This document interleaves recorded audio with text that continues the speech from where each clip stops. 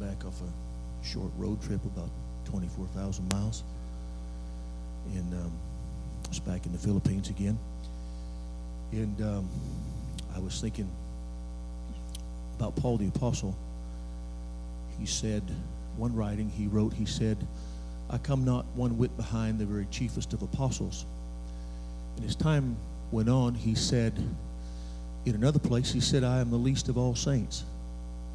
And just before he died, he wrote it, he said, this is a faithful saying and worthy of all acceptation, that Christ Jesus came into the world to save sinners, of whom I am chief. And the longer I live for God, the more I learn about myself, and the less I think of me, and the more I think of Him. And if we're ever going to accomplish anything for God, we got to realize it's not about us. It's about Him. It's not about our petty little problems and differences. It's about Him. And just to leave a good report, we did a conference up in Bacolod some time ago, and went past there to Escalante City, and they had a baptismal service. I think they baptized 19 that afternoon, but one of the men that was baptized was a Trinitarian preacher. And he told me when I was going to baptize him, of course that's how they do it over there, they request you to do the baptizing, so he said, I have been a Trinitarian preacher for 37 years. And he said, last night I was in that service, and he said, when you preached, God gave me the revelation of the mighty God in Christ. The odd thing about it was I never mentioned anything about the oneness of God. But God was in the house to reveal Himself. It wouldn't matter, Brother Reagan, if you preached on tithe over there. They'd get the revelation. And they get the Holy Ghost so easy. If you got up and sang Mary Had a Little Lamb and read the 23rd Psalm, they'd get it everywhere over there. And so I told God some time ago, 4 or 5 years ago, if people here in North America don't want it, I'll take it overseas. And we just finished the 9th trip. It was a great success. I think we had 1,700 in that conference. And they had about 200 preachers there. And God's doing great things. Don't be discouraged. Be not weary in well doing, for you're going to reap if you faint not. Brother Reagan, so good to see you again. Good to see Brother Smith. And you know, you can always tell good men because you always see them in the right places. I met Brother Smith some time ago at Brother McKillop's meeting, and my,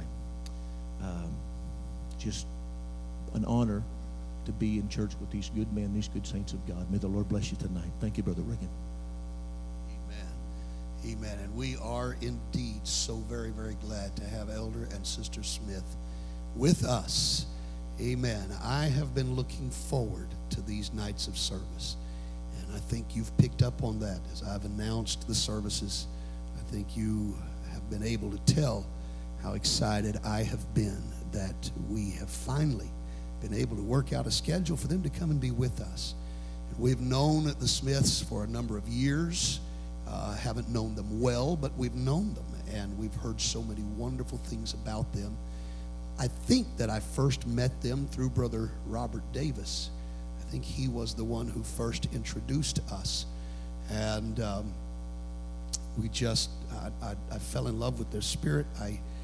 I just know in my heart these are good folks, and they love God, and they love the work of God, and we appreciate them so very much. I want you to stand tonight in honor of the man of God, Elder Smith. We count it a privilege to turn this pulpit to you.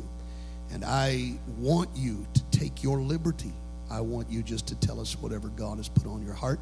If you folks want to sing, whatever you want to do, you just obey the Holy Ghost.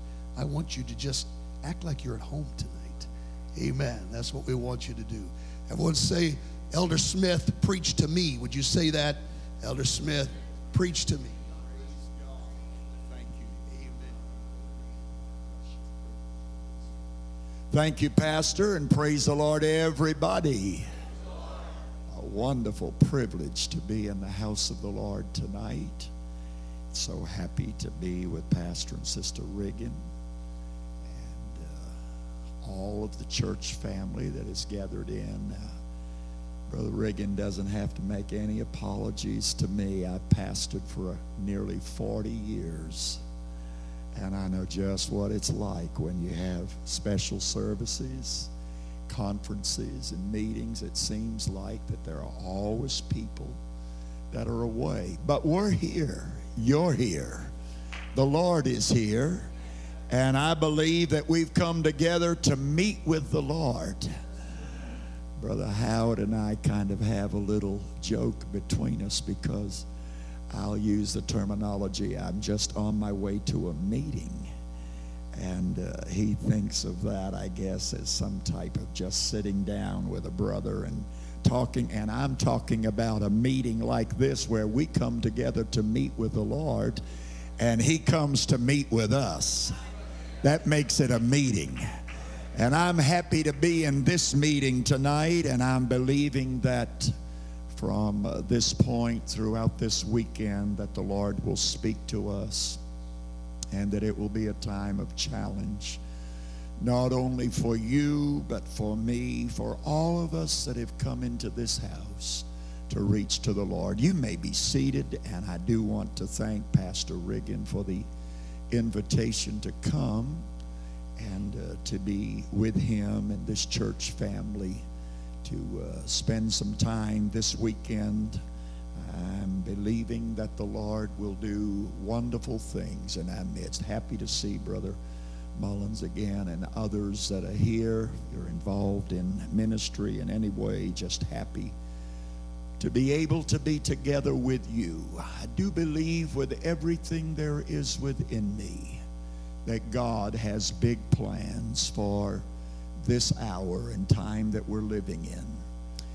I believe that God has brought you and me to the kingdom for such a time as this. I don't believe we've got time to waste. I don't think that we ought to let a day pass us by that we do not really press our way in to touch the Lord and to receive clear insight and direction from Him. Amen. I'm very passionate about the work of God. This is not something that is just put on to me. This is a way of life. I get up in the morning with this work of God on my mind. I live throughout the day with the work of God on my mind. I go to bed at night with the work of God on my mind. I'm not looking for an easy way or an easy path. I just want to do God's work. I want to be open and available to Him to do whatever He wants me to do. And so, coming into this apostolic way when I was just a boy, in fact, before I was ever born, my mother and dad had come into this apostolic truth. And I was raised in an old-fashioned Pentecostal church, and I'm so glad I was. I didn't have to battle my way through a lot of tradition or false doctrine or struggling with a lot of things that some people have to get beyond, but my parents raised me in the church. And thank God for the Holy Ghost power that kept me in the church. Amen. Now, I can't tell you that temptation didn't come, because temptation is common to all men. But oh, thank God, in the temptation, I found the answer. I found the answer in the Word of God and through the power of the Holy Ghost to be victorious and to be an overcomer. And my wife and I have been married now for nearly 43 years.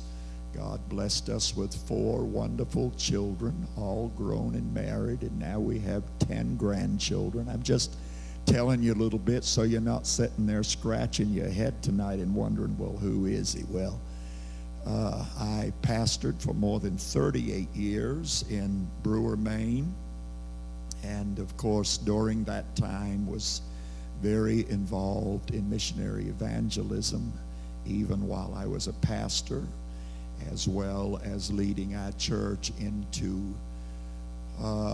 doing the work of the Lord around the world. In fact, I never went to on one missions endeavor by myself. Our church family at home always went with me, and they accompanied me in prayer. They accompanied me in giving. And when I came home, they were anxious to hear the reports of what had happened and what was going on, because our church became a very missions-focused assembly. And I have to tell you that the Lord blessed that church in a phenomenal way, because of being so connected and so involved in doing the work of God, not only at home, but abroad. And so after more than, I guess, about 30 years of trying to balance my pastoral ministry with overseas evangelism, I felt like that I needed to make a transition. You know, there aren't a whole lot of people standing in line, Brother Mullen and Brother Riggin. There aren't a whole lot of people standing in line to go overseas and face whatever you got to face. And I'll tell you, there are some things to face. There are some challenges, and there are some inconveniences, and you have to rough it a whole lot at times. In fact, Sister Smith, God bless her, she's a trooper. She stood by my side and has traveled with me to the mission field for years. And but I do remember last year we arrived at one place out in the countryside of Ethiopia, and we were going to be staying there for 3 nights. And when I don't say this to in any way put her on the spot, but just to tell you there are some challenges. And we walked into the place that was provided for our accommodations, and she looked at me and she said, "Oh, David." And she sat down on the bed and she started to cry. And she said, I don't know if I can do it. I'm almost 65 years of age. And she said, I don't know if I can do it. And I said, oh, honey, it's not near as bad as it seems. She said, it's bad. I said, but it's really not as bad as you think it is. It's going to be all right. It's the best place in the whole area. Trust me, I know it's the best place around. And so, you know, we tore the room upside down. We took the mattress off the beds. I sprayed for bed bugs. I did everything humanly, because the last time, that I stayed there, I was eaten up with about 40 bites of bed bugs, and it wasn't a pleasant experience. But anyway, we did everything that we could to make it comfortable, and then we went to eat our meal at a home where that Brother Solomon had arranged for people to cook for us that would properly know how to prepare the food for Americans and so forth. And when we got back to the room, we were both tired enough to go to bed and go to sleep. And we stayed there for 3 days. And by the time we were finished, she said, you know, it really wasn't as bad as I thought it was going to be. Well, that's true. And Sister Smith is rather unique. You know, she misses her children and her grandchildren when we are leaving the country. So she's crying when we're leaving. And then before we leave, wherever we've been ministering overseas, she's crying before we come home because she's missing all those people that she's got to leave behind there. So anyway, it's just great to be involved in doing the work of the Lord. We did transition out of the pastoral role 2 years ago this week, and felt like that it would be the will of the Lord that we would just focus much more on overseas evangelism, which we have endeavored to do. In fact, in the last 9 months, I've been on 10 separate missions, and traveled, I suppose, in that amount of time, somewhere as close to 130, 140,000 miles. I don't say that to boast, but to tell you we're busy. We're staying with it. And when we're not on the mission field, we're all over this country trying to do the work of the Lord, and excited to be busy doing the work that the Lord has called us to do. My purpose for transitioning when I did was I knew something would have to shift gears. Either I was going to have to be more involved at home with our church growing as it was, or I needed to be more involved in the missionary work that I was doing. And so in the best interest of everybody involved, I felt that this was the transition to make. And what we didn't see in the transition is that we would be traveling as much in the States as we are when that we're not on the mission field. But we're happy to be doing it and happy to be here. I'd like for Sister Smith to greet you tonight, and maybe she'd sing a song, and that would help me get ready to preach just a little bit. She's been my helpmeet now all these years, and helped me in doing the work of the Lord in ministry, and praying woman that loves souls and loves to do the work of the Lord. I wanted to greet you. Praise the Lord, everyone. What a privilege and an honor to live for Jesus Christ. There's nothing in this heart of mine but praise for the Lord. I want the Lord to know that this world is not my home. I don't want to get satisfied with the things of this world and my materialism, but I want to serve Him with all my heart and give Him the best that I have. Praise the Lord.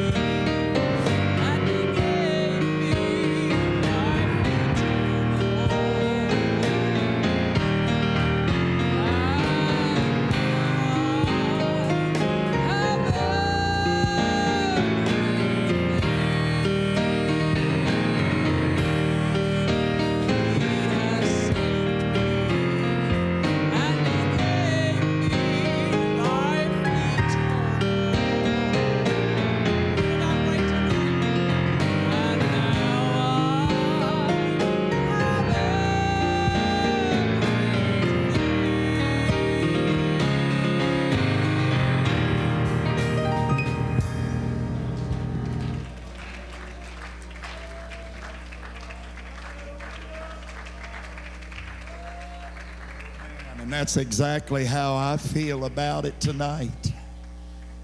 May run into situations in life that don't always go the way we want it to go. But we've got everything when we've got the Lord. We may have troubles and trials like sometimes people in the world have troubles and trials. But we've got everything because we've got Jesus.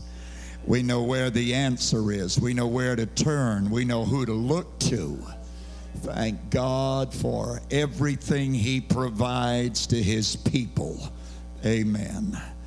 What a privilege it is to look to the Word of the Lord tonight. I'm wanting to follow after the Lord for this meeting throughout this weekend. Just before I get into the message, I want to thank Brother and Sister Riggin for the very comfortable accommodations and the wonderful basket of goodies, which I haven't been able to really get into yet, but I'm sure I will find some real goodies there by the looks. Amen. And the good fellowship that we enjoyed with Pastor Riggin a little earlier today. Looking forward to a great weekend. In the year 1927, the United States Navy lost its submarine, the USS S4, in a collision with the Coast Guard cutter USS Paulding. The first divers to reach the stranded submarine on the ocean floor exchanged signals with the crew trapped inside. We're told that stormy seas caused repeated delays, and subsequently divers were not able to make an essential hose connection until it was too late to rescue the men. However, the very last communication that came from sailors trapped inside was an urgent message tapped out in Morse code on the hull of the sunken submarine. They simply wanted to know, is there any hope? Is there any hope? After reading or hearing about our own daily news, perhaps we may find ourselves asking the very same question today.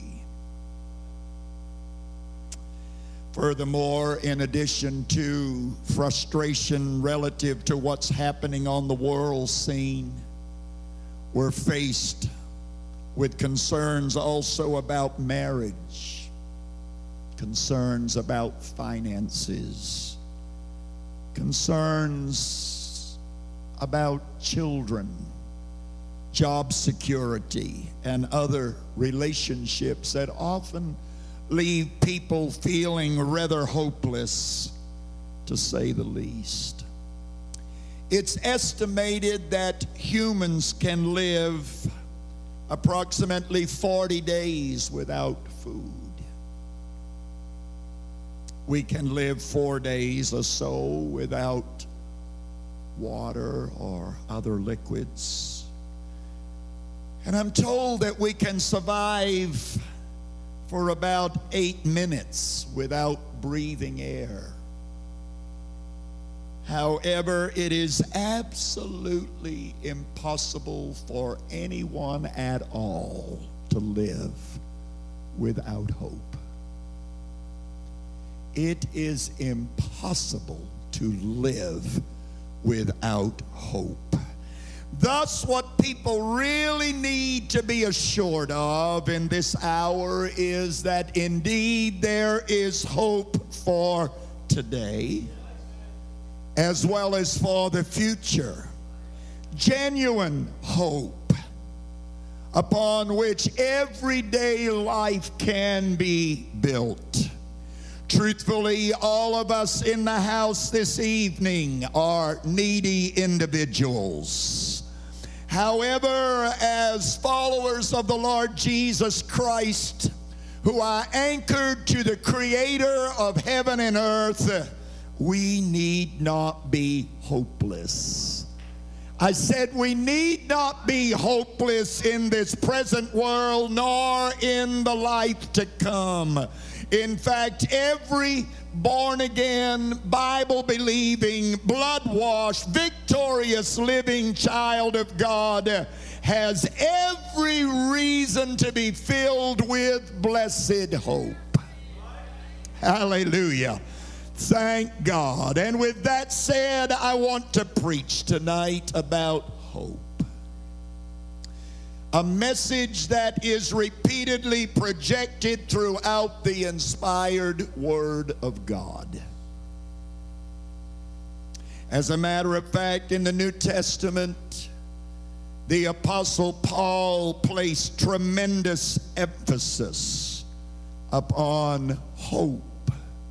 And he did so over and over again as he spoke about the hope of Israel, the hope of the dead. He talked about hope of the promise, hope of the gospel, the hope of salvation, hope of the glory of God, the hope of his calling, and the hope of eternal life. In other New Testament passages, we read about good hope, better hope, living hope.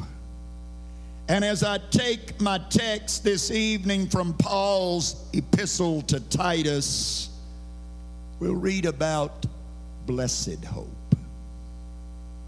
Beginning at the 11th verse of the book of Titus, chapter 2. I want to read just a few verses from my text. If you would stand with me, please. Titus chapter 2, beginning at verse 11, Paul said, "For the grace of God that bringeth salvation hath appeared to all men." That's all mankind. "Teaching us that denying ungodliness and worldly lust, we should live soberly, righteously, and godly in this present world." Verse 13, "Looking for that blessed hope and the glorious appearing of the great God and our Savior Jesus Christ, who gave himself for us, that he might redeem us from all iniquity and purify unto himself a peculiar people, zealous of good works."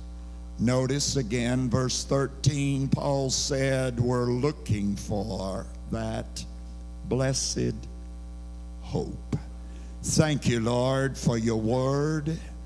Thank you for the gathering of your people in this sanctuary tonight. Thank you, Lord, for the presence of the Holy Ghost among us. I pray that you would quicken and anoint our minds and our hearts. Help us tonight to reach out to grasp the Word of God. May there be challenge in every soul tonight, I pray, in Jesus' name. Amen. And you may be seated. In the 15th chapter of Romans and verse number 13, we read about the God of hope. In the 8th chapter of the same book of Romans, verse 24, Paul declares we are saved by hope.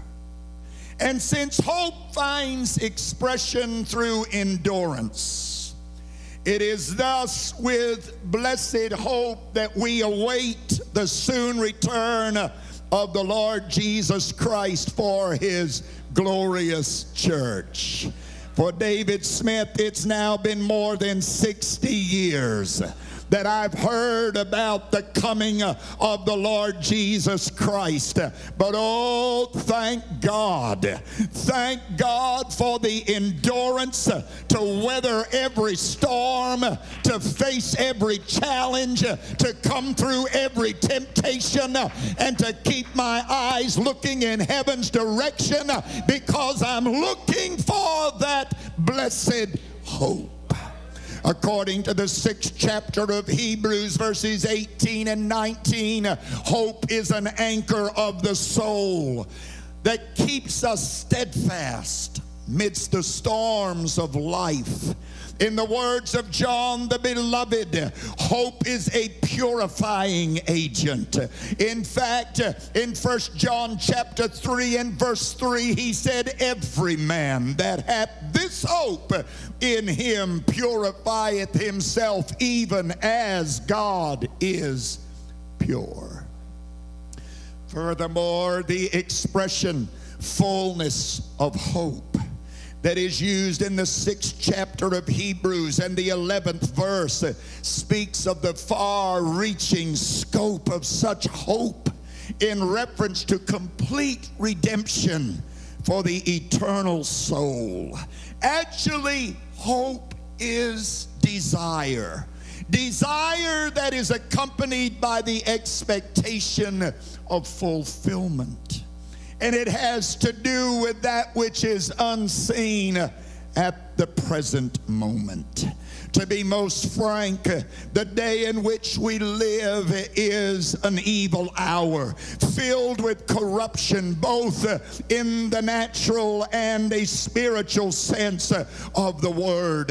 As a matter of fact, according to numerous prophecies that are recorded on the pages of Holy Writ, human affairs and world events will continue to deteriorate, becoming worse and worse until that long-awaited day of release finally dawns. Even so, sin abounds on every hand, and men's thoughts